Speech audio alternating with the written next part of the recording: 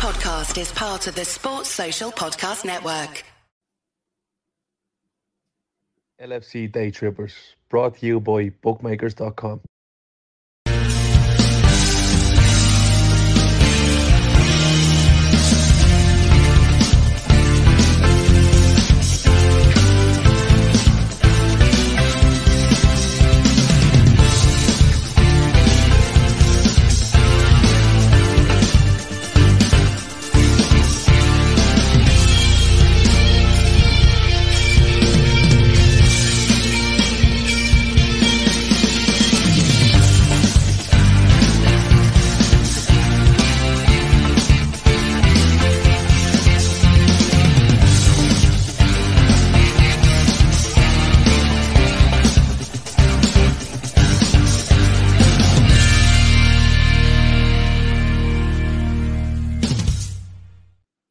Hello, good evening, and welcome to the LFC Day Trippers, brought to you by bookmakers.com.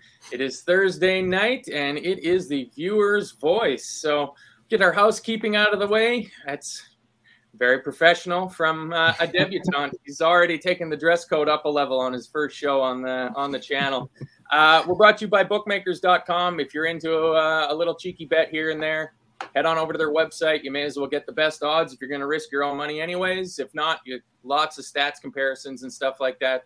FPL is back this weekend, so I've got to try to remember to actually set my lineup this week for the first time in a couple of weeks, because the first game is tomorrow, so lineup's got to be in tomorrow afternoon. We got 3 debutantes on the show this evening. It's a very exciting day on the viewer's voice. We got Chris Golding in the top right-hand corner there, of call-in show fame by popular demand. We got Carlinho, also of call-in show, making his debut, and we got Glenn. So may as well let the viewers get to know you guys a little bit. Chris, why don't you tell us a bit about yourself? And lifelong Liverpool fan. It's the first thing I remember of ever watching football. Live in Dublin currently. Mostly always on the run. I hope nobody's screenshotting this, and I'm going through the misery with the rest of you. There's not much more to add. Well, hopefully you got a little bit more to add. We got some time to fill on the show, so, that's why you're here. But I get the strangest feeling you're not going to be short on opinions. And yeah. Carl, good to see you on the show. You call in once, and all of a sudden, bing, bang, boom, you're on one of the shows. How you doing? Yeah. I feel like Steven Basic over here. It's yeah, it's good. It's good to be on the show. Long time supporter of the show. Back in the days when back when this show Thursday show wasn't even on. As for me, supported Liverpool since high school. And it might make you guys feel kind of old, but since 2014, and been kind of stuck in the mud for them ever since. I live in Boston, so you kind of guess where that's going. I'm American fan of LFC, so pretty needed in certain departments, but we'll see as the show goes on. Good man. Did you get to see at least the enjoyment of the 13-14 season, or did you come on board after that? It was after. Yeah. That's tough luck, man. You missed a good one there. But we at least know who's going to be organizing the FSG Out Protest American version. We'll be getting a hold of Carl to send people down to Fenway. And Glenn, nice to meet you. First time I think I've spoken with you. And sure, I've never met you before. Yeah, first time. Yeah, no, glad to be on. So I'm from Bangor in Northern Ireland. Lifelong Liverpool fan myself. I actually lived over in Newcastle for 10 years. I've literally just moved back in the summer there, which is probably good timing because if anyone knows the Geordies, like they can be unbearable at the best of times. So yeah, I think I got out there at the right time, considering how things are going for them. But yeah, the Liverpool fan all my life and try to get over as many games as I can. So yeah, that's about it really.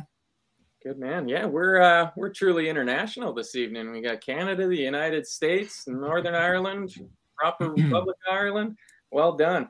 All right. Well, I don't have to speak too much on this, but because I did a show on Tuesday night at the closing of the transfer window, but I want to get your guys' opinion on it. So, Chris, why don't you start us off? How do you feel the transfer window went, both for Liverpool and our teams in the rest of the Premier League? It didn't go anywhere for us. I think amongst the fan base, they wanted it to go somewhere, but I think you can have all your opinions about what's said at press conferences. Klopp was quite honest about it straight away. That's it.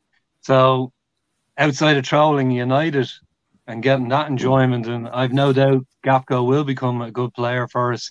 You don't go to a World Cup and score in consecutive games in a pretty average Dutch team unless you've got something about you. But he I don't think he was bought in with the idea of turning anything around for us, and it's.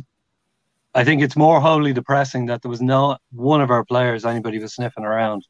With all of it going sideways, nobody kind of came in and said, look, we'll stir it a bit here. So it didn't exist for us. And, in a weird way, they kind of told us it wasn't going to exist, and it really, really didn't. And then what it was, I suppose we're all trying to figure out what Chelsea have done.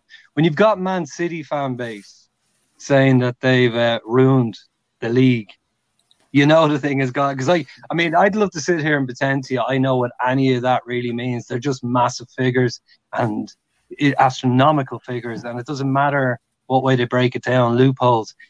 The worry is, as we, in my opinion, have such a massive rebuild, at least looking at 8 players to even flesh out what's left and what's could be filling our squad next season. Everything has just gone insane. They've inflated the price of everything. So I don't know. It was a bit all the sports networks, I don't know about the rest of the world, but obviously Sky have a vested interest in hyping this thing up to being a big event. And it really wasn't. It's just Chelsea went out, spent eye-watering money. Nobody else did that, and City didn't do anything. And I don't know. It was a total non-event. Wasn't really arsed. I didn't expect some breaking news. Somebody's turned up outside Liverpool. I don't even think Sky dispatched anybody. That tells you how much the inside knowledge was that we weren't doing anything. They didn't have somebody in the lashings of rain standing outside Anfield with an umbrella being blown out of their hand going, nothing happening here right now. You know what I mean? If the care had turned up, it would have been a bit of a laugh. But no, it did. To be honest, I'd say just total non-event. Sat there as a kind of like taking Valium almost, and just kind of wondering, right, where next. And I didn't really care whether anybody was. I wouldn't be a big fan of United, so I found it funny that they ended up putting a tracker on a plane with a guy who's a 4th choice midfielder to find out where he was over the English Ocean. That's how much of a non-event the thing was, you know what I mean? So, yeah, it meant nothing to me. I knew I had a fair idea there was no extra present coming. And I don't think any player, even if Jude rocked up and Paul McCartney sang outside for him, it's not going to make any difference to the next 4 months for us. You know what I mean? It's just suck it up. Get hurt. What? It couldn't have hurt. I would have taken, Bellingham in January in a impromptu Paul McCartney concert. That would have been absolutely. So would I, but I'd also probably take a break from being a parent and doing LSD for a month. But it's not going to happen. So I wasn't bothered. It's just a matter of willpower, as far as I'm concerned. What about you, Carl? Any surprises for you? No, not really any surprises. I mean, we knew Chelsea. This transfer was basically just Chelsea transfer, to be honest. We knew Chelsea was going to be the team to do the most signings in with their new takeover and all that. I think they've like tripled the amount of transfers across the top 5 leagues. I know they've. I saw somewhere in La Liga, someone was complaining about them, ruining football and all that. But I mean, that's just how it is nowadays, and we just kind of have to catch up. I'm kind of disappointed that we couldn't get a loan transfer, and we see Sabitzer go to Man United, and wasn't Wakeward's a loan as well for Man United? Yes. Was it permanent? So from Burnley. Yeah. Do you remember the last player we signed on loan? how that's turned out. He'll come. Yeah, but even then, it's kind of surprising how, like, years on years we've been kind of Liverpool's been seen as this club. It's been good at planning and scouting and all that, and it's kind of gone to shit ever since. But yeah, I mean, it's very disappointing in the Liverpool perspective. But I feel like most teams are outside of Chelsea and maybe Nottingham Forest, who've stricken their spine, have had a kind of quiet window. Yeah, it was quiet all on Merseyside. I mean, Chris said they didn't bother dispatching somebody to Anfield. It seems like they just skipped Merseyside completely because absolutely nothing happened at Goodison short of Anthony Gordon leaving for pastures green. What about you, Glenn? Transfer window get you down? I wouldn't say it get me down because I think it kind of played out how I expected it to. So yeah, but I mean, I think we were all kind of a bit taken aback by the Gakpo signing because it kind of came out of nowhere. There wasn't really any. Obviously, we'd been linked with him, but we weren't expecting it to kind of go through in January. So I think at the start it gave us a bit of a buzz, but obviously as the rest of the month went on, obviously that died out pretty quickly. I think the frustrating thing for me is when you look at how other teams, they kind of use the window as like an opportunity, whereas we kind of almost see it as like an inconvenience, or at least that's the feeling you get from Klopp. Anytime he's asked about it in his press conferences, he's always got his back up. But I think like obviously the guys just spoke about Chelsea and it's obviously well documented what they've done in the window. But looking at other teams, like take like Arsenal for instance. Obviously, like they've got an unbelievable opportunity to go and win the league, and they're not kind of just like settling for what they've got. They were proactive. They went out and they tried to get Caicedo from Brighton, but then whenever that didn't happen, like they had a plan B, and I think that's one thing we never seem to have is a plan B. It seems to be kind of all or nothing with us, but like 12 million for Jorginho, like I think that's like a smart piece of business, because it's relatively low risk. Even if he comes in and he doesn't really do much, they'll probably sell him on for the same kind of money in the summer, and then even United, like obviously Eriksen he's out for a prolonged period of time, and they go out and they get Sabitzer on loan. Now, no one's saying that he's going to come in and tear it up, but at least they're reacting and they're kind of reacting to the positions that they're in.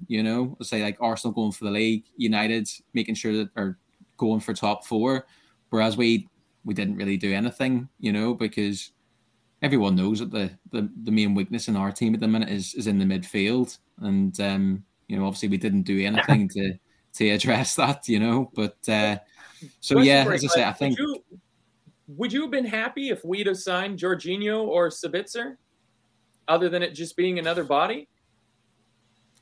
Yeah, do you know, like when I was like thinking about this earlier, I think that is the one thing that, like, obviously it's clear as day that we need to improve the midfield, but obviously right here, right now, looking at what's available, is there actually anyone who's going to come in and sort of really improve upon what we've got? So, if we had got like Jorginho or Sabitzer, I'm not saying I would have been overjoyed, but almost in a way you could have respected it a bit because you could see at least we were trying to do something.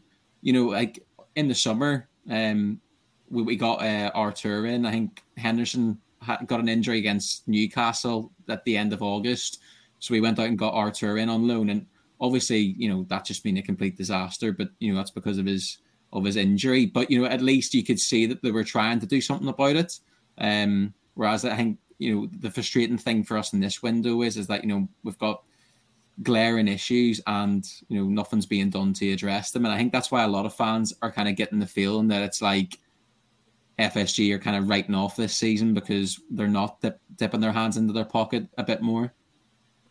Yeah. Well, the other thing I'd say about Jorginho, I would guess I'm like a lot of people, regardless about the club you follow, thanks to YouTube and all the podcasts, you can just leave it running like the radio. And the one thing I definitely picked up over the last year or thereabouts was that the Chelsea fans who weren't just pure nut jobs were actually particularly pointing their finger at him for being absolutely useless. bar picking up penalties or whatever. He wasn't doing much. So I don't think he would have, like, I get you, like, and it would have been a very symbolic thing that we got somebody in. I don't think he would have really I don't think he's a Klopp player. No, the only thing I will say about Arsenal is I live with a lady who's a lifelong gooner, so it's party time in this house, and it makes sense that if the guy's got half a brain, if he delivers for 6 months, actually gets his arse into gear, he can end up with a Premiership title, and then, as you say, they'll sell him on. So it made sense. It makes sense for Arsenal, but for us, it's just somebody else you got to ship out. Now that'd be my it was just it didn't even really massively when I heard it make sense about Arsenal, because I'd say I'm just going by listening to the non-hysterical Chelsea fans, and it was like, okay. And then I kind of went, well, look, if the guy's got an ego and half a brain, he's going to put it in for the next 3-4 months. He's going to run his arse like he's never ran before, because he's got a title and a good possibility of a transfer to Italy or wherever he wants to go. So that one made sense, but I don't think on a tokenism level. Sabitzer is really weird because he doesn't seem to have ever come into any talk around Liverpool, and he's been sitting on that bench for donkeys. And you would imagine one league Klopp has the ear of and knows what's going on is Germany. So the fact that's another strange one.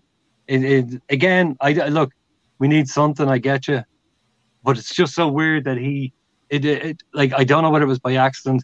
They went to the German correspondent, and he was standing there taunting the sky, going, "No, there's nothing happening in Germany. We don't have the money like the Premiership." And then literally they came back, and then they went back to him and said, "Oh, the breaking news. Apparently your man, the agent, was dealing with 2 phone calls. Chelsea in this ear, United in this ear." And it was done in 5 minutes. So it's a weird one. So you talk about, you said, what's his name? Jorginho was a club player. Yeah, would you have said Altomello's a club player when we loaned him in? No. So that's why I'm confused, because, like, you know, like, yeah, he's not a club player, Jorginho, or we need those Altomello, but, like, there's got to be more players out there. You say, you know, Klopp is, you know, pretty knowledgeable in the German league. There's probably, you know, someone like Gravenberch on loan, or someone that, you know, there's plenty of, you know, pressers and people that would fit Klopp's system, and whether to be young or proven. So that's why I'm just confused about the planning and, like, how with the scouting, like, what's going on over there. And, like, it looks like we're just going for lack of planning. Yeah, it looks like we're just going for plan A, and if it's not plan A, then it's nothing else. And it's not even like Van Dijk, when, like, back when we wanted Van Dijk, we couldn't get him. He stayed at Southampton, then we got him. It's like, okay, you know, we wanted Tchouameni, he left, so there's really, we have to get someone else. So I don't know. I don't know if, you know, if Klopp is, because, you know, you see Klopp's on press conferences, he kind of gets annoyed when he asks about transfers, but, like, is he, like, okay with us having basically a season off? Or, like, you know, he says he has enough motivation for 10 years of coaching, but I'm not sure we have the heart to you know, to sustain 10 years of, you know, Liverpool in this state. So I don't know if he's, you know, happy with taking years off and just working with the players he has, or what's going on over there. But, like, it seems like a mess, you know, in every department, scouting, coaching, management, all that. So I don't know. Maybe the you know, the club is just waiting for the next takeover for, you know, all that stuff to happen. But it just seems like a mess everywhere from a club that's been, you know, reached the highs in the past few years, to now, you know, sitting in 9th and not even having one loan in the January transfer window. Yeah, it's certainly a change from, you know, a year ago, you know, or 9 months ago even, where we were absolutely flying and everything seemed perfect and couldn't get better. And now we've come to this. But I mean, it was something I brought up on our transfer show, of just going through the list of transfers, and there wasn't a lot of midfielders that moved. Like, to me, it seems like the market is very seller friendly, shall we say? Like, Moises Caicedo of Brighton's able to just say, listen, this is the price. Like, if you want him, you want him. Benfica's able to put their heels in and just say, if you want Enzo Fernandez, this is the price. And Chelsea, oh no, we're going to offer 70 or 80. And at the end of the day, I mean, if you're a Chelsea fan, you got to be wondering, why didn't we buy this guy on the 1st of January? Like, they didn't actually bargain with Benfica. They ended up giving Benfica exactly what Benfica told them the price was going to be before the window even opened. So you could have had Enzo Fernandez for a whole month's worth of games of getting him bedded in. Like, it just, like, from Enzo, there's a huge drop off down to Gelson that went back to Brazil. as your next most expensive midfielder in the transfer window. So it just seems like everybody kind of needs midfielders. United is going to need some new midfielders. We're going to need new midfielders. Chelsea's going to need new midfielders. Man City's going to need new midfielders. And the teams that have these, 21, 22, 23-year-old midfielders of any amount of quality, they know what they've got, and they're going to hold out for massive money. So I'm trying to stay positive and looking on the bright side, and hopefully we're keeping our powder dry and we're going to have a big summer of transfers. But where's this comment that I saved here? Because Scouser Pete, I could not agree more. After tonight's show, can we please have a blanket ban on transfer chat until April? The transfer tie. I know. This is depressing as fuck now. We need to redirect our negativity to the blue shite going down, which brings me nicely onto our second topic. Mostly Liverpool-centered, and I'll come to you first on this, Glenn. What have you made of the season so far? We're about halfway through. We're right on halfway. Some other teams have played 20. What's your general consensus on season 22-23?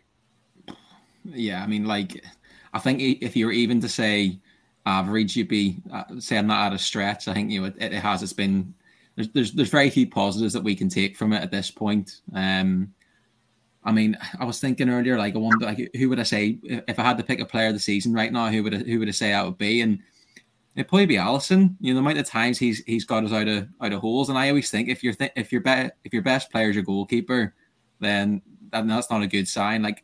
I remember De Gea, he won it 3-4 years in a row for Man United whenever they were terrible after Ferguson left. So it's never a good sign if that's the case. But I just think we've been so inconsistent. We seem to kind of get on a good run there either side of the World Cup. We had 4 wins in a row in the league, and then next thing we just had them 2 performances against Brentford and Brighton, and just kind of knocked the stuffing out of us, really. So yeah, it's just been so disappointing. And I think Klopp talked about it in one of his press conferences recently, where he did kind of admit that there is a bit of a hangover from sort of the disappointment of last season. And I know it might seem mad to say that, considering we did win 2 trophies, but it was all because of how it ended. We were so close to kind of immortality, and it was kind of taken away from us in those circumstances. And I think, me personally, I think I've kind of seen that in the players a little bit. That I kind of get vibes that they're almost feeling sorry for themselves at the minute. The body language isn't good, and I think after the Brighton game in the league, you had a couple of players coming out afterwards and apologising and that kind of thing. And again, that reminds me of United last year. Harry Maguire, you kept coming out saying about looking in the mirror and all this. But the problem is, if you're going to come out and say that, then you need to have a reaction in the next game. And we've not really done that since, I know we beat Wolves in the replay, but I wouldn't say we were anything to shout about that night. And then obviously Brighton at the weekend in the Cup, again, we got what we deserved, really. So yeah, it's been tough this first half of the season. I don't think there's any other way to describe it. Yeah, that's being generous, I'd say. Just going with tough. What about you, Carl? How's the first half of the season left you feeling? Honestly, it's not. It's not not motivational, not inspiring. I think you can kind of see from the first game. Maybe no, I'll say second game of the season. First game of the season, you draw against Fulham. It happens. Man City lost against Tottenham first game of the season last year, and that was under I forgot who was their manager, Nuno Espirito Santos. Mm-hmm. So yeah, the first game kind of worrying, but in this league, it draws a loss when you're going up to the league with Man City, and so these players, you could kind of see in the first game when they drew against Fulham, they were kind of had some PTSD from beforehand, because they've had to go in the well and get a lot of energy to just go against Man City, and so second game.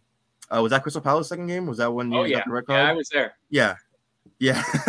and then that when that happened, that's when you knew something wasn't right, especially we had to rely on Luis Diaz wonder strike to get back in the game. So I think drop it onto what Robertson said. Was it Robertson or that said that the players are emotionally down since or was that someone else? Possibly. I don't really follow the public apologies of our players or any other players. It's all a bit. I think it was Robo. Yeah. Yeah. So like you can see it's like playing on these players' mind, and and even Thiago was talking about how last season was the best season he ever had in his life, and all that stuff. So I feel like a lot of the problems were emotional. I'm not to go back onto like transfers, but this is why like Pep said, winning breeds complacency, and also losing also breeds kind of emotional downness. So I just think it's onto Klopp and like the coaching staff, and to just kind of figure out. Oh, Thiago said it. Yeah, figure out how to get this team back up again. Whether it's be trying something new, like Kevin Sullivan said, or whether it just be, I don't know. It's really hard to tell. Whatever it is, it's the answer lies in the squad right now. It's the transfer window is shut. Not more we can do. I don't know. We can kind of hope for injuries to come back. I saw Virgil and Firmino back in training today. Were they in training? Honestly, I think they were in training. Yeah, I think so. I saw them pictures smiling. I think it was like individual training. Oh, individual training. Like involved with the team. Oh, but there were pictures. Well. I seen that as well. Hey, that's a step. I thought that picture came from like the long-term treatment facility inside of Kirby. Yeah. It was a very very very nicely timed picture from the LFC admin. So yeah, I mean, whatever it is, whatever the answer is for have a decent second half of the season, the answer lies in the squad. So I just hope that it brings something new to the table from the second half of the season. Yeah, Goldie, you must be positive about our first 19 league games and 6 Champions League games. I'll outdo you, boss. I go back as far as I was saying to you before we came on. We're coming up to the anniversary where, for me, the wheels started coming off, because when we hit after AFCON Cup, to me, you could start seeing that we were struggling. We weren't scoring lots of goals. Mane was digging us out. And I as soon as he started doing his little laughing and big reveals, I'm like, get the fuck out, G. Don't need this little PR job. You don't want to be there. Bye. See you. Thanks. Don't let the door hit you. But no, I'm only 21, but I haven't missed a Liverpool match for all those years, and I didn't watch second halves of 2 games because of what I started feeling in February. I didn't sit out the Champions League final because at 50 minutes I was with a Liverpool guy who was knocking back wine with me. I just said, I'm off. We're never going to score. And Spurs game, I remember in the chat here saying, way out, the biggest problem in our run-in, because we just couldn't deal with pace or energy, was going to be Spurs. And that night, it was obvious what they were going to do. And we had months to prepare for it, and we did nothing. So I think this season started exactly almost. I know it sounds crazy considering we were going for a quad. Could have got a treble. If Watkins had knocked in the other 2 off the line and City had been 4 down rather than 2 down, God knows. But that's all luck. We weren't in control of anything. And the start of this season, I know I used to say it, and half my comments in the chat is trying to be lighthearted, but they're stuff. They're just done. If you can put a boxer who's a middleweight boxer in with a heavyweight boxer, and for the first 2 rounds, because they do the same sport, it looks like there's a match going on. But by the 3rd, when you're not at it or you're not that weight, it's over. And I'd say I'm not picking on one player or anything. They gave us 5 incredible years, 6 really, but when he started, they all went out with hamstrings, and there's too many of them are done. It's that half yard, that half second reaction time. Just done. They can be down, and I get all that as well. But the reality of it is they're just done. It's just not there. It looks like the Brazilian triangle is over, where I would slightly agree with you that if we're going to work on half the old model, if our only sellable is Alisson, well, I don't think we're losing. We don't know, but I don't think it's a massive step down to go into Keller. Or even put Milner in goal, which is my new idea. He keeps up the homegrown. He's played everywhere else. This is true.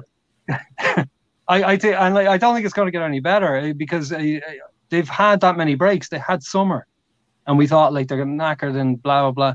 Nothing. There was nothing. Bar the Man City Cup game, which we looked amazing in. It was almost like, it was a muscle memory. They went for it and boom, they were at it. And then after that, it's just been hard to watch. It's like, and as I said to you also, the thing that's getting me slightly, I'm not down about it, it's sports, is the fact that I just don't want us to turn into Arsenal fan TV and just start, just being pissed off after everything. I understand the disappointment, but they're just done. There's nothing they can do, and there's no short-term fix to it, because if we're throwing the kids in and then we're looking at what they're not managing to do for us, so hopefully with the injuries coming back, we get a bit more control, because we've no control. There's nowhere on the pitch it works. It's I've never seen anything like it. That, like, I know a lot of people get pissed when I say it, but people seem to forget about Alisson's nightmare he had during the COVID against City, where he kicked 4 goals in for them. Like, he has that in his locker. So when I saw him doing against Wolves, I was like, oh Jesus, play Keller. You know what I mean? Just change something, because it's just put Milner in goal. He's a good skin. He's very fit, and I reckon give him big gloves. But you were giving him player of the year 5 minutes ago, and you want him bombed out now. I said a couple of weeks ago 10th, and I'm even worried about 10th. And I think they'd be better off finishing outside of Thursday night football at this stage, because I'm hoping this whole silence, forget about takeovers, is that the money's already gone. We're on a promise with at least 3 people. It's like going to the disco and Denise says she'll be there, and you spend the whole week going, I hope Denise is there. And hopefully Denise doesn't start looking at Chelsea or Man City or whoever, because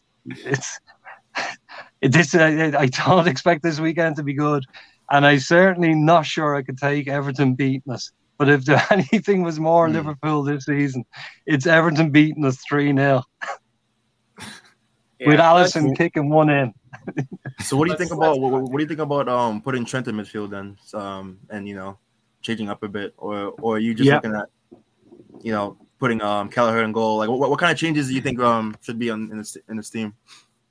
Well, what I'd say to you, Carl, and I don't know, because this is all people sitting around wondering what's going on. I do wonder about the vibe that's going now with Trent and everything. So I don't know whether it's just better off with the English press pressure. He's not a right back. It's becoming more and more obvious, and I don't think he wants to be there. So I don't know whether it's a daddy and a son having an argument, and the daddy won't give the son the permission to go up. But he's a liability as a right back. Not all the time. Look, you're playing against professional players. Their job is to beat you. You can't stop everything.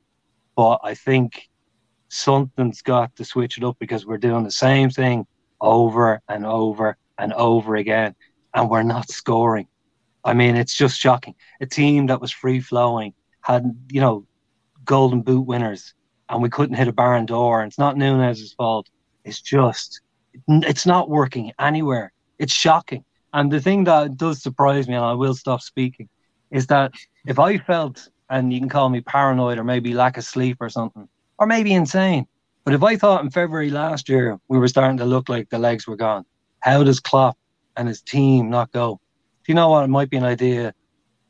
I don't know. We're screwed. We're really, and I think that whole vibe is just feeding through the team. I don't think any of them believe. And I don't think any of them have the legs to believe. So I don't know, Carl. You might as well just put all the names into a hat and put the positions in the other hat and just pull them out and see what happens. A lottery. Yeah. I like that. What? I mean, if we're talking crazy things, somebody's got to mention 3 at the back. Back 3. At some point, it just has to be an option, right? I don't know about that. Do we have 3? Do we have 3 center backs? I don't even. Yeah, sure. We got Reece Williams. We got Nat Phillips. We got Joe Gomez. We're saving them for the run-in. Yeah, we can put Fabinho back there, which I'm honestly, it's not out of the realms of possibility. If he's got no legs and we're not playing with as suicidally as high a line as we had been playing in the last couple of seasons, drop Fabinho back then. Switch him and Matip up. I don't know. Let's go with Chris's thing, and it's just put all the names and positions in a hat and pull them out and see where we go. Like, I've never been one of like Trent's going to move into the midfield. His natural progression as a midfielder, because Gerrard started out playing fullback, and then he became a world-class elite level midfielder. But why not? Like, how far do we have to go? I don't think Klopp will ever play him in midfield. I think the thing is with Trent is that obviously everyone in there has their own idea, or not has their own. Everyone kind of knows what to expect from a fullback. There's certain characteristics, obviously, with every position on the pitch. And the thing is with Trent, like, he's not a normal fullback. Like, he does things differently to most others. And the problem with that is that at times it leaves him very exposed. But the benefits we get from him playing that position, I think, like, outweigh the negatives. And, like, obviously they're displayed best whenever he's at his best. Last season and the year we won the league, like, the amount of assists that him and Robertson were racking up was just ridiculous. Like, I think Robertson's already broke the record for most assists from a defender, and he's not even in his 30s yet. So I mean, like, that's mental.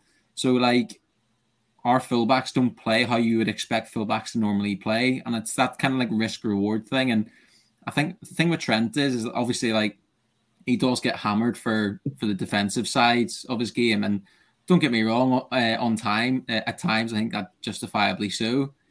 I think he's actually quite good one-on-one defending. I think the problem with Trent is that he gets caught out of position far too many times. And that's where we really get hurt. But going back to when you said about Trent in midfield, I think when you look at his strengths, I can totally understand why people say play him midfield because of his range of passing.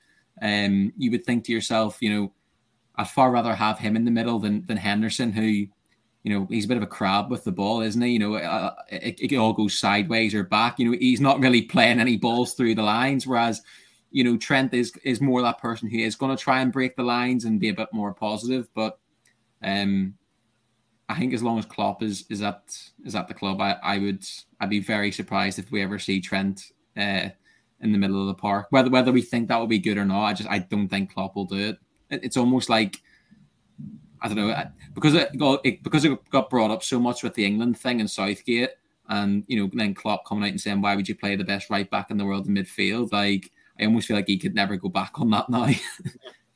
Well, I mean, the situation's changed. I mean, on current form, Trent is not the best right back in the world. So, No, of course. You can feel free to move him around now. You've got your get out of jail free card. Go ahead. What I would also say, like, again, I think as fans, we just go, oh, well, I totally agree with everything what everybody's saying. But the problem is we don't know what's going on off the pitch. That is not a kid anymore.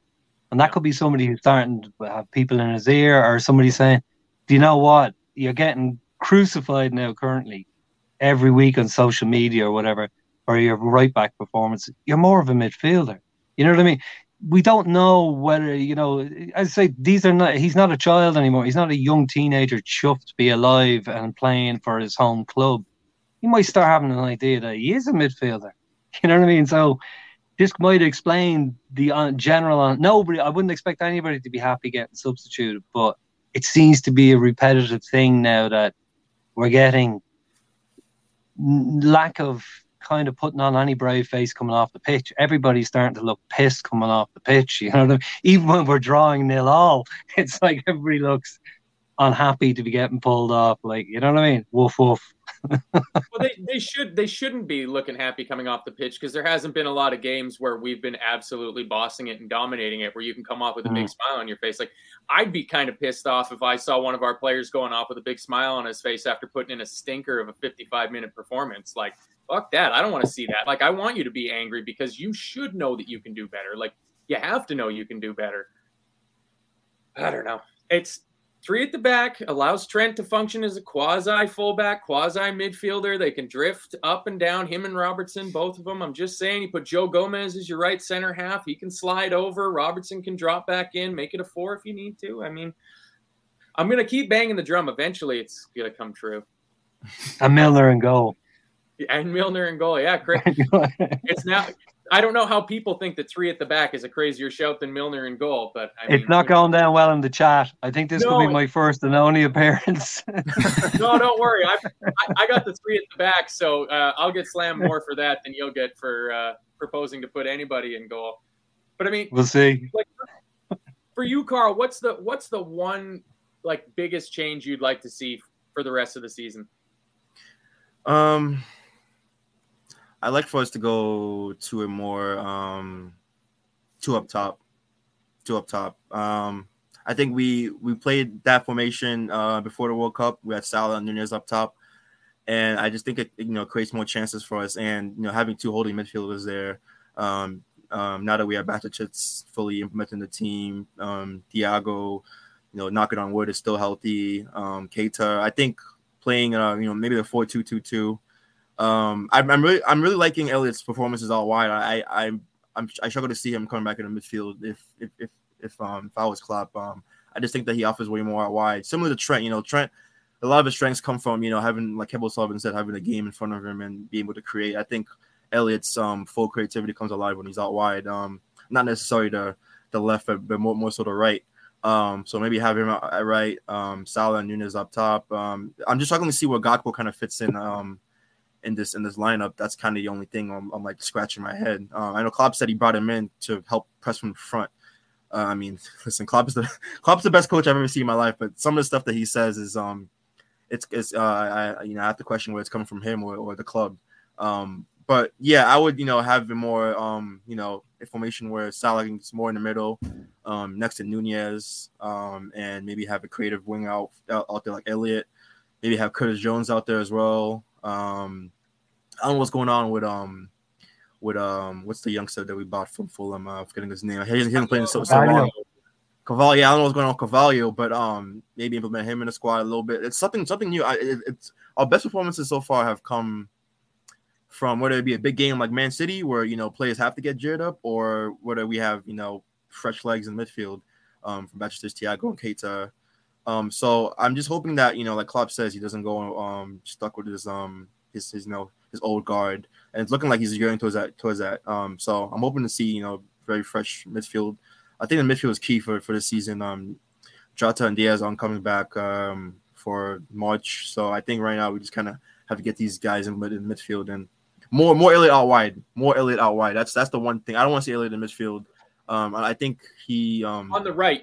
I presume you're talking about, right? Not the yeah, left. Of course, yeah, on the right, yeah, I wouldn't mind even seeing Oxlade-Chamberlain back in midfield. I just someone that can run. I know he's not the most laterally mobile, but he's definitely going up and down. So I think midfield is definitely a key. I think Klopp has to get more creative in the midfield, and push Elliott out wide, and maybe try to get Cavallo back in the team, but midfield is key for the rest of the season. That's I know everyone's been banging on about that, but it's got to be midfield. I mean, Salah's numbers right now for a right winger aren't that bad compared, to everybody else. But obviously Salah's in a league of his own when it comes to the numbers. So I mean, yeah, he's not playing as bad as we think. So and for me, I would have said my 2 best players this season has been Alisson and Nunez. I just think without Nunez, we kind of lack that cutting edge, and so Salah has been, usually defenders double up on Salah.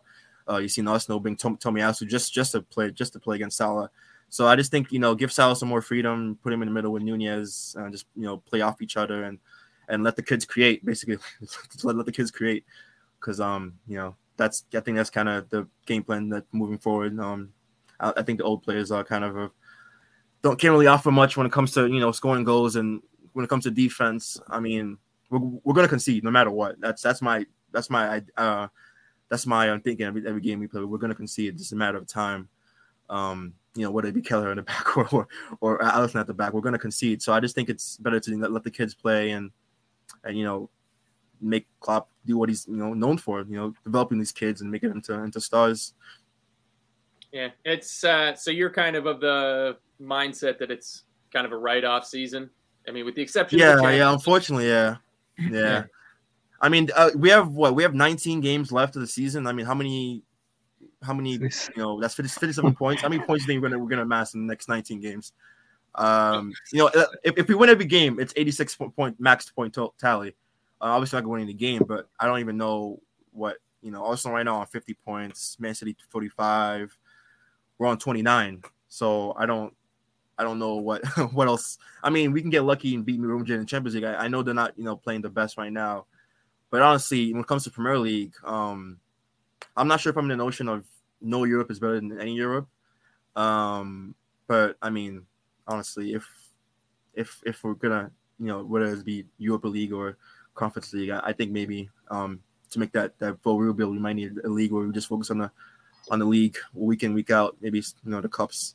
But yeah, unfortunately, I mean, Klopp is basically the way Klopp is talking. It's a write-off season, so unless we get lucky in the Champions League, if we win the Champions League, that'll be something else. But yeah, I think this season so far when it comes to the league, it's kind of just let the kids go off and see what comes. Glenn, you agree with that? You think we're past the point of being able to get into the Champions League through our league position, and that it's the win in Istanbul or bust for us? I think at the minute, like a lot of fans are probably feeling like that, just because we've been so inconsistent throughout this season. Like there isn't really many points we can look back at and say, well, yeah, we had a good run through these games, so we can see that there's something there. But like, at times, like I've kind of felt like this season's kind of felt a bit similar to 2021, the year after we won the league. Obviously winning the league, such a big high, and then the following season, like we kind of fell to pieces after Christmas. And I remember I had a look at the table earlier from that season. And I remember when we got beat by Fulham at home.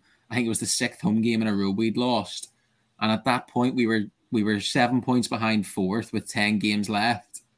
So if we manage to get 3rd from that position, there's no way where we can't get 4th now.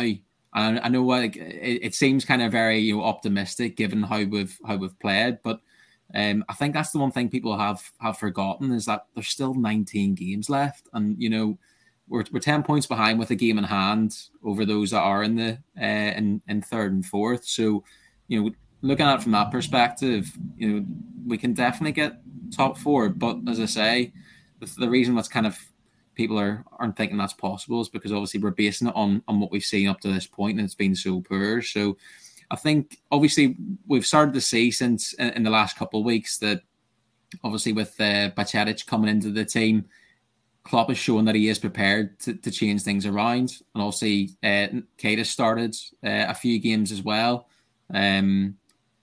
So you can see he is trying to kind of change things up, in terms of personnel. I think sort of looking ahead, like I think what I'd like to see is I'd like to see Gakpo play it wide and Darwin through the middle. I know obviously when Gakpo first came into the team, Darwin was injured, so I kind of understand why he was playing him up top. But the last couple of games, obviously like Darwin's came on and he's played him out wide and persisted with Gakpo through the middle. And I'm not really seeing what the benefit of that is. I just think like for Núñez, he needs to be involved in the game as much as possible. And I think having him in the middle where he can kind of cause as much chaos as possible is gonna do us better in the long run as opposed to him out wide. So I think sort of like for me, like that's what I would kind of maybe like to see sort of as a change in the next few weeks. But yeah, like I think perspective is definitely a word that we need to kind of tell ourselves that certainly at this moment in time, because there are so many games left. I'm not saying we're going to go on a 10-game winning streak or anything like that, but obviously we've still got to play all those teams that are in the top 4 as well. So we have got the opportunity to take points off them. So yeah, like, I mean, I'm not saying I'm not sitting here making any predictions to say we are going to finish 4th, but I think it's just what we kind of have to like remind ourselves that there are still a lot of games and a lot of points to play for.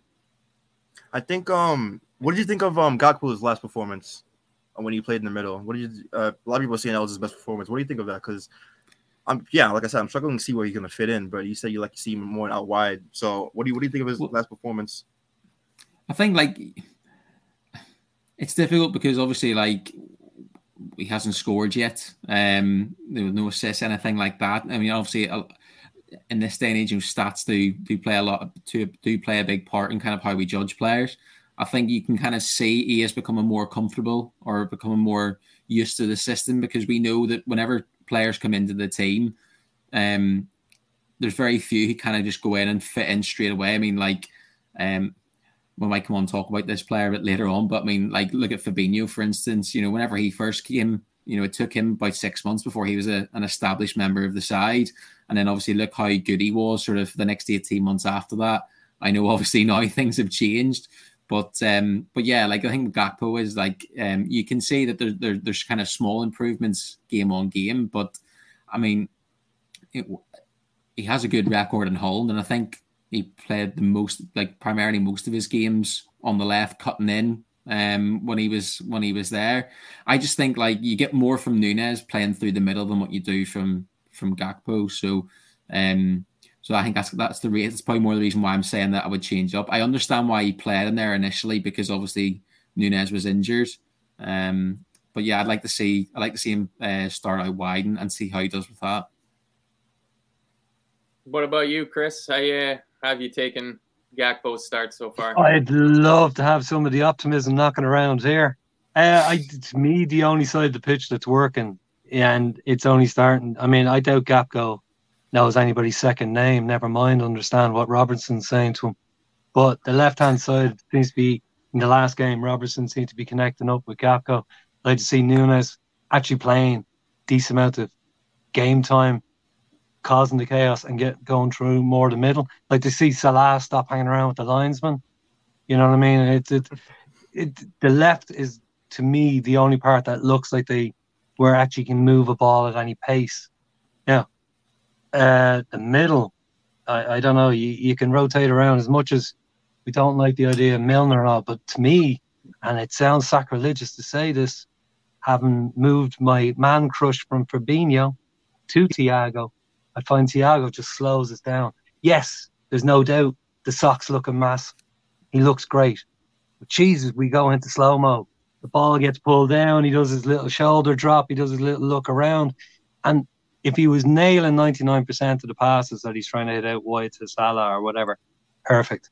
But it's not happening. So again, I just think the left is about the most functioning part. I don't know what Gakpo is going to do. That's real. And my biggest real fears is not so much what we are throwing out there. It's the idea. I'm not convinced Jota is going to stay fit. So we could get this euphoric moment. He comes back and falls down 2 games later with another leg problem. And Diaz, there hasn't been very much said. I wouldn't be surprised if there's any fear about what he's recovering from, or if it goes slower or another slight tear, that he's not coming back this season. Or it could be one of like those testimonials in April. So we have what we have, and I don't know, maybe rotating. I know it sounds like I'm the biggest Milner fanboy, but if we're not playing him in goal, put him in the middle and only play him for 30 minutes, then bring on Henderson and let him fall around for 30 minutes, and then just try get somebody into the middle that can move. You know what I mean? Just some sort of movement. But I don't, again, understand. I don't know whatever niggles or whatever he's looking at in training. But forget about the price we pay for Nunes. At least everybody agrees he's not banging them in left, right, and centre. But it's pure madness. So if we can't actually control a game, let's go with madness, because that was what we were originally playing, heavy metal. You know what I mean? So let's throw a spanner in the works. 5-4 against Norwich. So I don't know if you guys have been paying attention to the chat, but everybody's been waiting on tenterhooks for a question from Jamie Harrell, and here it is. He wants to know, has Klopp bought Nunes and Gakpo to be more defensive attacking players like Firmino and take them back into the midfield as central attacking midfielders, with Bellingham anchoring them both? I'll just give my thoughts on this. I don't think it would be completely out of the realms of possibility for Jurgen Klopp to take Cody Gakpo and turn him into an 8. I don't think that's an insane thought. He's not blessed with crazy amounts of speed. He's a big unit that gets around. He controls the ball well. We're starting to see this more out of his game the more he plays for us. Like, I thought the last game he did a pretty good job of, with his back to goal, receiving the ball to feet, spinning a man, and then driving upfield. Kind of like Gini Wijnaldum used to do, you know, getting his big ass out there, shielding the ball, and getting our play switching and going the other way. Whether, like, having Nunes and Gakpo as center attacking midfielders behind presumably a front three with Bellingham at the base of that might be a bit too attacking. What do you think, Carl? Yeah, Nunez as a midfielder is on par with Milner in goal in terms of takes. I think I think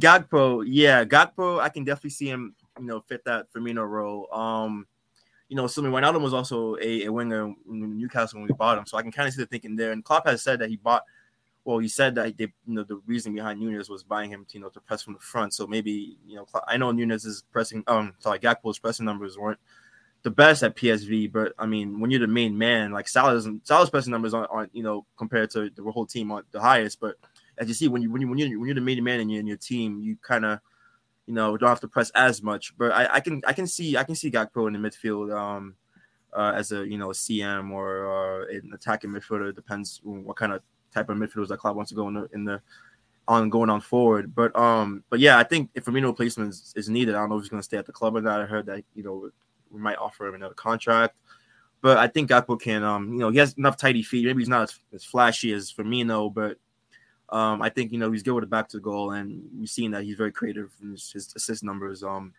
a lot of them come from crosses, but he does have an eye for a pass and an eye for a shot as well. So I mean, it's just really weird to say because he came in January in the midst of a midfield crisis, so we don't really know kind of what the thinking was behind it. If he came in the summer and Klopp kind of implemented in the midfield, then maybe it'll make a little bit more sense. But yeah, the Gakpo signing is bewildering to me. So I hope Klopp has a plan for him. But yeah, Nunez in midfield, no way. But Nunez, Gakpo in midfield, I can definitely see it. Yeah. I might have misinterpreted Jamie's question of Nunez to play up top and Gakpo in the midfield. Probably didn't mean play Nunez in midfield because that seems like a waste of his pace. What about you, Glenn? Could you see Gakpo transitioning now, whether that's as a 10 in a 4-2-3-1 or as a left-sided 8 in a traditional Klopp 4-3-3? Is that the craziest idea? Well, point out the craziest idea we've heard on the show this evening, but I mean, personally, I don't see it myself. I think he's been playing up top because of Nunez's injury. Like I said before, I do think he will eventually end up as a wide player. I don't know. I don't see it as a midfield option myself.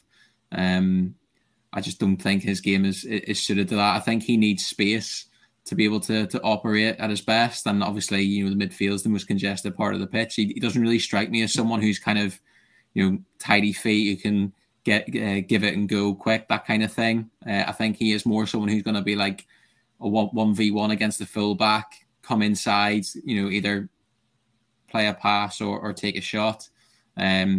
So I'd be very surprised if I seen him in that position, if I'm honest with you. Well, you're the tiebreaker then, Chris. What do you think? What I would say really is not going to answer your question. Is all I can go by is the one thing I got when we kind of hijacked it. Don't forget, Ten Hag's been flirting with him for 3-4 months or whatever, and was selling them something, and I've no idea what he was selling them. I don't know much about the lad. I saw him in the World Cup. But what I got from the ultras, the fanzine writers and everything that have, loved him at their club and going, you got a good one, was that the kid's no idiot. He has a clear vision about what he wants to achieve with football, private physio when the club couldn't afford. This guy is looking after himself. So whatever was laid out to him, he didn't come for the money. So who knows what Klopp has kind of said. This is the vision. This is the only thing, again, and, again, just to be Johnny Dampener on a Thursday night before everybody feels good for the weekend, is I get more and more nervous. I'm about this all eggs in on Jude because there's just so many variables. Like, I mean, I don't want Dortmund to go out of the Champions League just because I want to hear the announcement the day after. By the way, it was already agreed. You know what I mean? So I don't know. He just, as I say, he doesn't strike me as a guy who was just wandering around going, oh yeah, I'll give the Premiership a go. There was some vision sold to him. And considering we're covered somewhat on the left with Diaz, you would imagine he's definitely not going anywhere. He's only in the door. There's something being sold to him about Central. and I doubt he's thinking to himself, I'm going to become a number 9 either. So I don't know. I mean, I've seen him play. He definitely has played better, and I know it because we're all so pissed off as Liverpool fans. I think everybody's overreacting. Oh, he's this, he's that, he's that, he's this. He's not in a team where he took off on a run in the last game against Brighton and actually got past 3 players. So the guy can run. He's not a tractor. It's just we haven't given him opportunities to go one-on-one. He's not Nunes, but there could be a lot more in him than us being literally manically depressed, looking at everything through black glasses and stinking of gin because it's so depressing. Like, and you go, oh, Jesus, there's more shite on the pitch. Like, you know what I mean? I think he was sold something. There's a plan, and I don't see it can't be. I don't see him on the left wing. I don't see him as a sub. As much as people were saying he's just going to be cover for what? We've about 4 players who have to leave during the summer, whether it's age or they're out of contract. So it's not like we're. Forwards, though. I mean, if anywhere we're pretty well stocked, it's up top. Yeah, but that's what I mean. Maybe he's been so like, look, you'll be an attacking mid. We're gonna be going hell bent for leather. The heavy metal's back, and you're going to be the second guitarist. You know what I mean? So you're going to be doing the lead. We're going to end up Iron Maiden with about seven guitar players on stage. But look, I say it's all guesswork because anything is an improvement on what we're doing right now, because it's the last couple of months pre-World Cup, it's the same thing, and we're somewhat getting the same results. We're not in control of it, and it's 2-1s, scruffy. We're letting in goals, and we're not scoring a lot. So no, we are not. We really aren't. And yeah, I don't know. I get the impression he's the kind of very young modern footballer that they know a lot, whether it's through growing up playing formations on FIFA, and you don't just go, we like it, do you want to come? They want the whole vision. And he strikes me, he's meticulous on detail. So something's there, and I don't think we're using where we bought him for. He is just filling in gaps at the moment. So I don't know, but it's not a. I don't see a victory parade. I don't see us in the. I never use the word hate, but I have an extreme dislike of Madrid on a lot of levels. But I don't see us surviving in the Champions League past February, and I don't see us going on any level of a run. And the idea that I have to watch 19 more games this season doesn't fill me with joy. Vodka will be my friend. Hey, you can do them both at the same time, and it's a little bit easier. It's a little bit easier for you guys over there because you're not watching games at 7 a.m. So getting into the drink for what you guys call a 12 o'clock kickoff, and it's 7 a.m. over here for Carl and myself. It's a little bit different. All I want to see for the rest of the season is, what do we need? About 11 points to be mathematically safe from relegation. Oh, and then all I want is a series of wins and draws.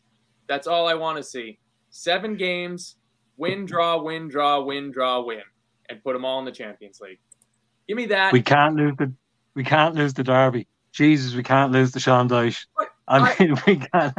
Well, here's a question. Would you guys, because I'm sure we all want to see Everton go down and all probably think Everton are going down, would you trade Everton surviving for us winning the Champions League? Oh, yeah. Yeah, 100%. Yeah, for sure. Goldie, would you?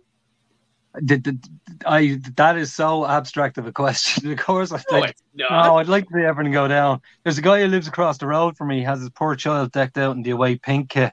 So, I have.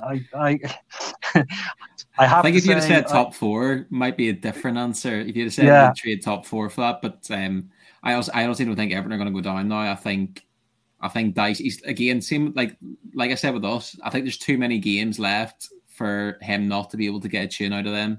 If they'd persisted with Lampard, I think 100% they'd have went down. But unfortunately, I think Dyche is going to keep them up. Okay, well, that's the sort of opinion that's never getting you invited back. We'll have none of that. I was going to say there was no quick information all day on the final day of transfer deadline day, except anytime they mentioned somebody is rumored to be looking at going to Everton. I've never seen agents coming out as quick on Twitter and onto the phone line. No, we're not. We're not going anywhere near the place. We're not. No. He's not. He doesn't even know how to spell Everton. He's not going. You know what I mean? I've never seen as quick a put down. Every person they put up on a ticker tape, whatever, was quick. We've just had a call. No, he's not going. He's not. Definitely. They were trying to get corpses. Yeah. His name is Andre Ayew. Okay, come on. Be nicer than that. It all kind of comes back to like the transfer window did have two pretty good moments from a Liverpool point of view, in the fact that we kind of stole Cody Gakpo from Manchester United out of absolutely nowhere. Trolling. And then Everton thought they had a good signing through the door in Danjuma, and Spurs just came in and one. But it's what you were saying, Chris. It was literally any other option. He was like, "I want to come to England. I want to try again in England. Okay, I guess I'll go to Everton. Anybody? Spurs, done. I'm out of here." He'd done the kit photographs and everything, didn't he? Yeah, I think he'd done like some in-house media. Like they took him to a level beyond Fekir. You know, like yeah. I think they probably gave him the Everton. Rooney's Everton duvet and everything, like handed it over, and he obviously DHL'd it back to them. Yeah, he was wondering why somebody gave him a dog. He's like, "What do I need this for?" Like, you'll get us. Don't worry, you'll get us. You'll get us in time. Well, we got a game coming up in a couple days, gentlemen. I know Cav will be going through it tomorrow on the Premier League forecast on Friday, but I don't imagine any of us will be on that show. So, what do we think? Predictions for Wolves. Glenn, what do you think's going to happen? Like, we actually have got a good record against Wolves in recent years. Like, it's going to be a difficult one. I mean, I think if we do win, it's going to be by the odd goal. It's going to be a 2-1, a 1-0, or a 3-2. I don't see us going out and putting 2 or 3 past them with no response. I think it's almost at the stage now where it feels like every game is like we need to win or bust. So yeah, like as I say, we've got a good record against them. Hopefully that win in the FA Cup will kind of give us a bit of confidence. But yeah, no, I am going to. I'll stick my neck out in the line and say I think we'll get the 3 points on Saturday. Come on, give me a score and give me some scores. I'll say 2-1, and why not? I'll say Gakpo's going to get his first goal, and then the second either be Nunez or Salah. Yeah, for Nunez. Carl, how you feeling about Saturday? Well, as the person is, I always look for a Liverpool game. Yeah, but I mean, Wolves are a tricky team because they're under a new coach now. He's been there for about a month or so. The last 5 games they've had the same amount of form as we have. We have 2 wins in 5. They have 2 wins in 5. So I mean, in terms of how we think we're gonna play, I mean, we beat them in the cup. That was probably I think that was Bajicic's first kind of start where he kind of started being in the first team. So I mean. With Konate out, I know we're going to concede with Konate out no matter what. So I'm just hoping that Nunez is fit to start. And in terms of the midfield, I'm hoping to see Bajicic in there, Keita and Thiago again. Not sure what's going on with Trent. Maybe he's back in the starting lineup again as well. So I think it will be Wolves away is difficult, like someone in the comments said. So, but I think right now we're in a mode where we kind of play better away from home. So I just feel like record does not bear that out. Our away record is pretty gick. Awful. Really? Yeah. Oh my goodness. Yeah, our away record this year is shit. I think we've picked up away from him, isn't it? 8 points. Yeah. Something like that, yeah. No, we won away at Spurs, didn't we? Yeah, but I'm saying, like, I think we've got 8 points from like all of our away league games so far. Yeah, it's not good. Like our away record has been poor. I mean, our home record hasn't been a whole lot better, but I mean, yeah, exactly. Yeah, so I mean, yeah, it's tough. It's tough to say because I feel like the players might. I I don't know how the players are gonna react to a Wolves a Wolves away game. But I think we will win. I think News will get on the score sheet. I think Gakpo might get an assist. I don't know about a goal, but I know he'll probably get an assist. Come on, give me a score. Give me a score. Score. I'll give you 3-1. 3-1. I like it. So you like Nunes to score? Who else you like? Nunes to score, Salah, because he's been sticking on my fantasy team for a while now. And I'm gonna say, I'm gonna say Trent. Trent goal. Trent goal. Why not? You can tell how confident the chat is when you're getting shouts like Tom Boland, who's saying 3-0 with the Gomez hat trick. Anytime you see Gomez in on amongst the scorers, you know that their own goals. I'm feeling very confident. So, Chris, it falls to you. How do you think she's going to shake down on Saturday? I had a positive result till I started listening to the two lads, and then I started thinking about chip pan oil, Adam Thiori just wiping himself down with it. He's going to run straight through us. And then I saw Gomez's name come up in the chat, and I just went, shit, we're going to lose 2-1. Nunes to score first. We'll all start feeling good, and then it's just going to go to shit. Wow. So I think I can't see us beating because they've won. They're awful. They're not scoring an awful lot, but they're just going to – everybody knows what you do.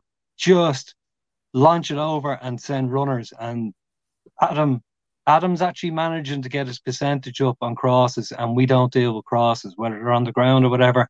So it'll turn into tippy-tappy-toe, people swinging. And, yes, sorry. I think it's at home. I think possibly we'd bang out a 1-1 or some weird 2-1 win. But no, when I really think about it, I mean, every result I want to go in with an optimistic idea that we're going to win, but nothing I've watched makes me think we're going to deal with what Wolves are going to do.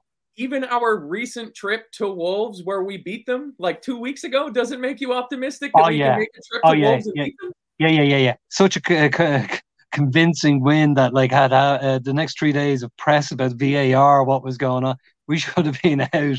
And they fairly bossed us. That was the first leg, and we probably should have been eliminated. But when we did the replay, we went to Molineux and we got the win. So just saying, Matt, I'm a Liverpool fan, and I know that probably the chat is ripping me a new one, but I can't go around with kind of going, no, it'll be grand. We'll just turn it around this week.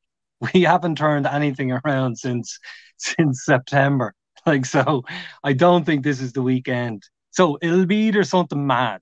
We'll either get a Nunes hat-trick and Gakpo go with 3 assists and Salah having a cup of tea with the Lions man getting man of the match, or we're going to get beaten 2-1. Or 2-0 even. So you're getting worse. I'm just going to cut you off there. And now, thankfully, as the host of the show, I get the final word. So this will be the weekend we turn it around. I like a good 4-1. I can even see us conceding the first goal. Just because at some point, and I'm going to keep telling myself this until the season is over, at some point our attacking threat has to click. We've got our players that aren't injured are up front. Well, some of them are. We got skill. We got pace. Darwin Núñez excites me. It's just I don't know if you guys are cricket fans, but you get onto a flat wicket and there's not much you can do. But if you got a guy that's got express pace, it can completely change a game. And he's definitely got that. So he needs to be in from the start for me. I think we're going to get goals from Gakpo, Mo, and 2 from Darwin. We're going to win 4-1. Everything's going to be rosy. And then we're going to go have a awful 0-0 against Everton, probably. Weed is legal where you live, isn't it? Sure is, baby. Good man. Sure is. Yeah. I think he's on something stronger than that. Oh, no. It gets pretty damn strong. I can tell you that much. Well, that's just about enough from us. Let me just do my in-house stuff here. Our sponsor is bookmakers.com. I believe Gav should have a show coming out tomorrow, which should be fun for him to have to do with the Spurs and United fan, given our current state and the closing of the transfer window, or the slamming shut of the transfer window. But head on over to bookmakers.com, get your odds, get figured out what's going on for your FPL team. Because again, you've been warned now, get it in before It's 1 o'clock or something for me. I don't know what it is for you guys, 6 p.m. or something. And then, of course, our charity sponsor that we're doing, 12 women running the Dublin Marathon for breast cancer awareness. The link is in the show description. Go on down through there. Get on over to the GoFundMe. Try to help them out. The 5s and 10s will get us there. Throw it into your social media account. Share it along. You have no idea how many people are affected by this and who's feeling generous the moment they read that. So a little bit more exposure will get us to our goal that much faster. But gentlemen, I can't thank you enough for coming on tonight. I think all 3 of you did a commendable job. The chat, I believe, is, all on side with that. Lots of love from the chat tonight for the 3 of you. So anything else before we get out of here, Goldie? Get the 14 pack in for the Wolves game and the post show with the Brothers Grimm. Get the vodka, the whiskey. You'll need the lot because I have a funny feeling. I mean, this is another thing that's getting quite distressing since I discovered the channel a while ago and now starting to watch it a lot more. It's just the general aging of the hosts on the post-match. Chris and Kev looks like he's in One Flew Over the Cuckoo's Nest most of the time. So Nurse Ratchet, give him them cigarettes, will you? That's right. Those are his cigarettes, Nurse Ratchet. Thank you very much, Kat. Thank you for having me on, and it was a great one-off performance. Yeah, we'll see. I'm sure you'll be in high demand to come on back. Glenn, anything else before we get out of here?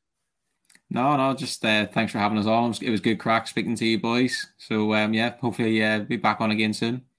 Yeah. And, we just lost Carl. I guess he's got nothing else. He's got nothing else to. Oh, there he is. Oh no, sorry, I pressed the wrong button. Yeah, I meant to unmute myself. It was it was good to come on the show, and like they always say on Sunday nights, it's like a therapy session talking about Liverpool. So, it's good to be on the show and hash it out about this lovely club that we're supporting. So, thanks guys for having me.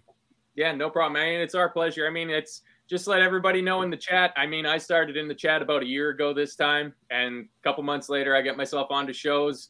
These 2 of these guys are doing call-in shows, and a week or so later, they're up on screen with me here sharing their opinions, and I appreciate it because it's nice to get some new voices on because you start doing too many shows, and it just feels like Groundhog's Day, which it was today, and the little bastard, I believe, saw his shadow, so that means, I don't know, it's going to be minus 30 here tomorrow is all I know, so... Be cold down where you are too, I imagine, Carl?